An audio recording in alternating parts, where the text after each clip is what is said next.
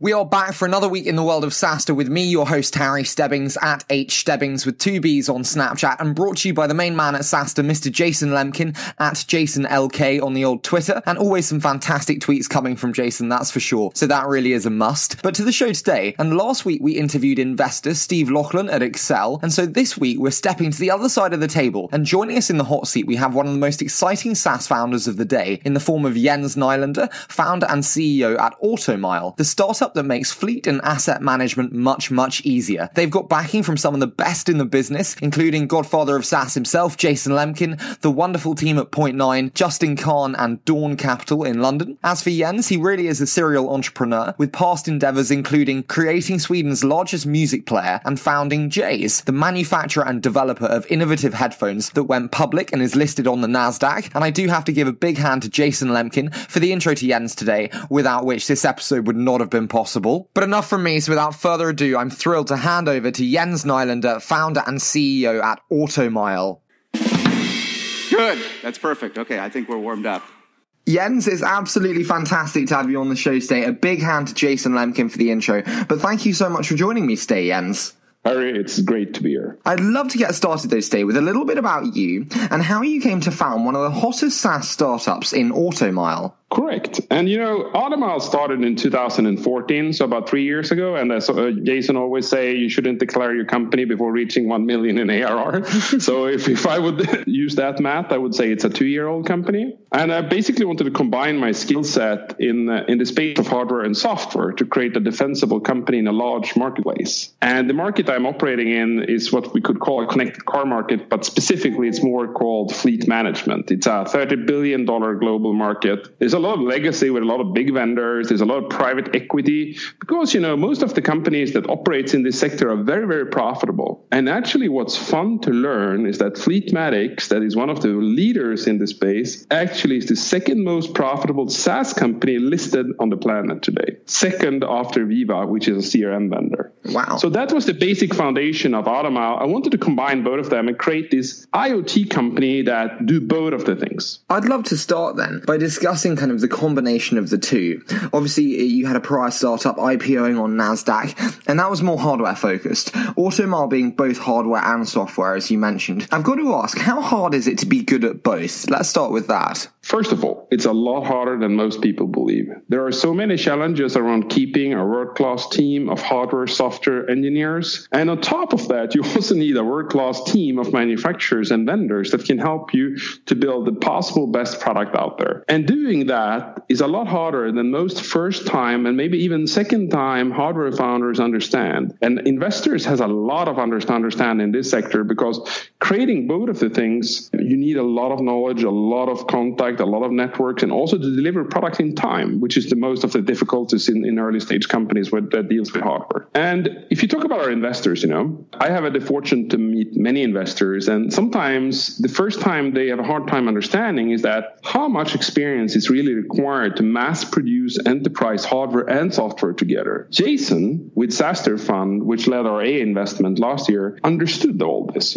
He could understood how hard it was to create this company and hard it is also to create a scalable model, of course, because it was early stage and now it's actually operating and working because we are passing over 5 million in yearly revenue. Mm-hmm. And all of this is a combination of my experience in 14 years of the space of hardware and software. Basically, this is the third company for me. My first company called Joss, launched 2003, just before Apple launched the third generation of their first iPod. Mm-hmm. I launched a much smaller product called MP110, which was a bass flash player that played music and could store music by using the USB port. I manufactured over 250,000 units in the first year and was blown away by building, I would say, a very fantastic European distribution model and network under 6 months. And my revenue was over $15 million the first year. But going back again, it's a lot harder than most people believe. Can I ask, would you say that kind of due to the inherent difficulties within all aspects of such a process, do you believe that it's almost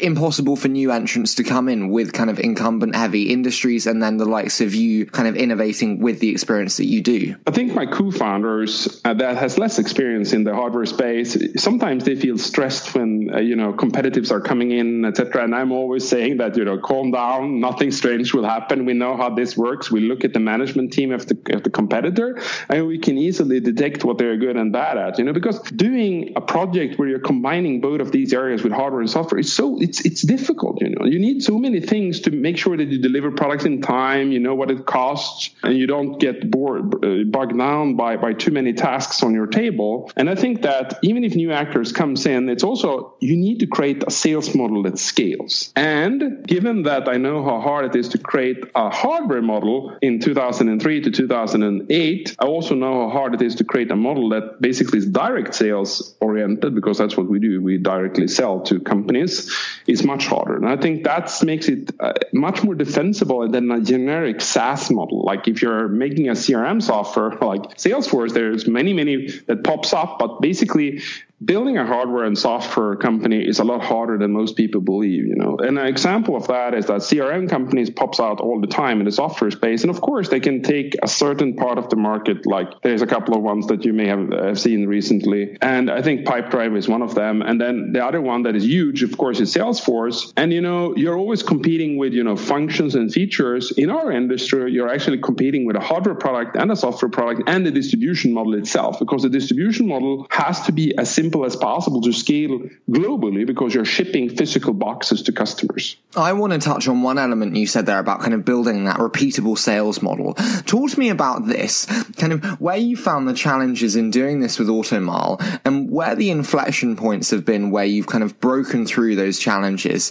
and excelled that allowed you to get to the, as you said, fantastic milestone of 5 million in ARR. Okay, so first of all, when I was 14 years old, I had to go and work. I had to do a living. I had to, get all the cool tech stuff that I wanted to buy. And for that, I needed to work. So I started to work at a company which basically sold copiers and faxes. You basically sold something for cash, and then you sold something as a subscription, which was the copies itself. And during that time, I learned the fundamental things of a scalable, repeatable sales model. And during all my life, I've always been an engineer, but I've also been a salesperson. So I need to handle both of them. And early on, when I created Automile, I created a very repeatable sales model for SMB market, for small, medium-sized businesses. So what I did is that I created a lot of automation. I created a lot of things that measures and keeps people happy over time. I created a lot of processes internally, how we deal with customers that have complaints, and how we deal with customers that are very, very small, and how do we care about them? How do we make sure we keep them happy over time? As today, we are in multiple countries. There's always challenges with that, but I would say that my main thing has always been to try to find that scalable sales model, and then repeatedly hire executives, and on top of that, more salespeople that can help me to scale the company.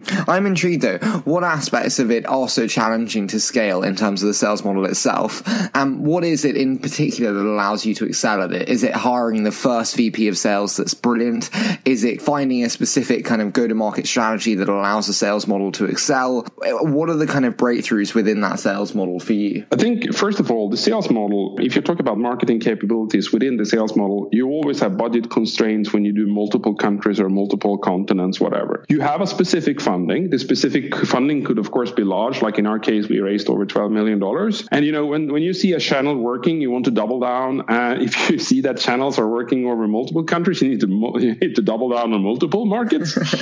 And if you have a hardware element, and you also have an element where basically customers are paying after a certain amount of time, you basically need cash. That's what you need. And I think that we have found a model where, we have shrinking our trial period down from 60 days to 14 days, and still seem that most customers likes it because they have some time to test it out, and they will find if it's something that they want to buy or not within the 14 days. And we also find a model where most customers pays yearly upfront, which helps us with the cash flow prediction, and also helps us with not, burning too much money too fast on just hardware. I think challenges has always been around, having teams located in different time zones. There is a lot of benefits doing a company that operates in multiple time zones, or multiple countries, of course, which is, you can grow faster if you find the right model and you can address the needs of customers that have slightly different requirements. And if you have these requirements early on in the product, it makes you easier to prioritize what do we need to develop for the coming 2 years. I'm really interested in particular within the sales model. You said about being very good at sales and an engineer yourself. I'm intrigued to hear your thoughts on developer-centric salespeople and the benefits of having kind of engineering mindset sales teams. Is that something that you very much look to implement and see benefits with at Automile? Yeah, I think the first thing I meet at salespeople that doesn't have any tech background at all, they don't understand how to do automation. They don't understand how repetitive a sales process has to be to scale over time. And many times, if you don't have that tech knowledge, it doesn't transport itself up to the management, and management doesn't know how to optimize the model itself. I myself, together with my founders and my management team, we oversee all the time, how can we make it more efficient? How can we avoid people clicking too much in UIs? How can we avoid people spending too much time on making sure we're putting in an order with all the order fields? How can we minimize everything to a stage where it's almost self-serviced? So meaning that you basically have a customer call, he wants to try the service, and within 30 seconds, you place the order and shipped out automatically by a third-party vendor. There is no manual things at all between the salespeople and the actual customer on the other end. And that's super important. And even comes down to financial stuff, How can you optimize your ERP systems to be fully automated with taxes, with, everything from bottom up and bottom down, without having to touch anything? Because that's how we want to build the company. I remember early on with Automile when all my bookkeeping firms said, this is easy to do. We just need to put one people to do this manually. And I said, no, we will not do it manually. We would do it fully automated. So we built our QuickBooks integrations, we built our other ERP integrations, and we was fully automated after a year, and we saved that person doing that job. And scaling a company is all about finding the gaps early on so you can cover them with automation. That's super important. And speaking of automation there and kind of building processes, you said there about kind of keeping customers happy. And that's one element that Jason Lemkin suggested I talk about in terms of selling to the SMB market. So I'm intrigued to hear your thoughts about how you think about churn within SMBs and whether the traditional ethos of them having a much higher churn than kind of more enterprise customers has played out for you. Yeah.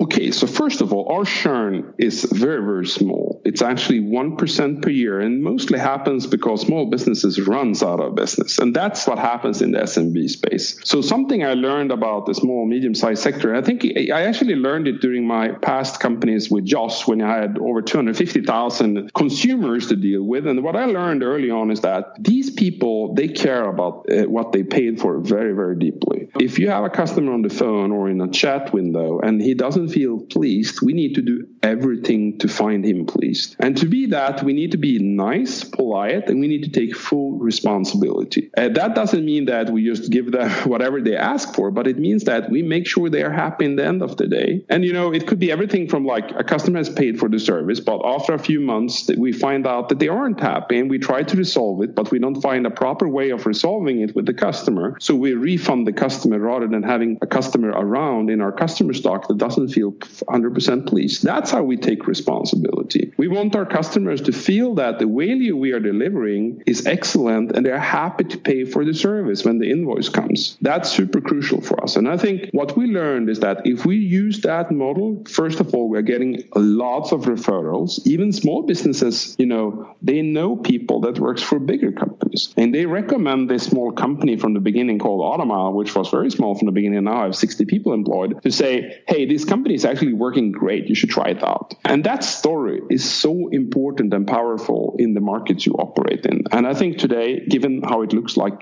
last month, we did over 400 new customers. And this month, probably we will do over 400 again, or even 500 this month. We have to see. It's still 15 days left in the month. I think that we have found a way to understand how these small-sized businesses think. We have found a way to make sure they pay for the service. And when they pay for it, they feel that it was worth it. That's the thing with Automile. And another one from Jason, kind of with regards to the paying playing for it in the sales aspect, and it's in terms of with a relatively low ACV model. How do you have a sales team, and at what kind of ACV level do you think an inside sales team is possible? So first of all, the thing that I noticed in the US, that I started to operate in US late 2015, was that when I hired salespeople, they wanted a classical sales model with SaaS for commission based, and then they want a base salary, and then 50% typically is the variable sum of it. The thing with operating in the market like us is that we are slightly different. So I think that given how we operate with commission structures and how much money salespeople can actually make on working for Automile, I think that around $3,000 is an AC we have found, and a typical sales rep is capable of closing a lot of new customers per month with all the automation we have. I think that's a very feasible sum. I do want to dive into a quick fire round though, and it's one of my favorites of any interview. So I say a short statement and then you give me your immediate thoughts. How does that sound? Sure. So what hires do you wish you'd made earlier? VP of engineering. Why is that? Because I do all the things myself during these days, and that's hard. Yeah, to lead an engineering team.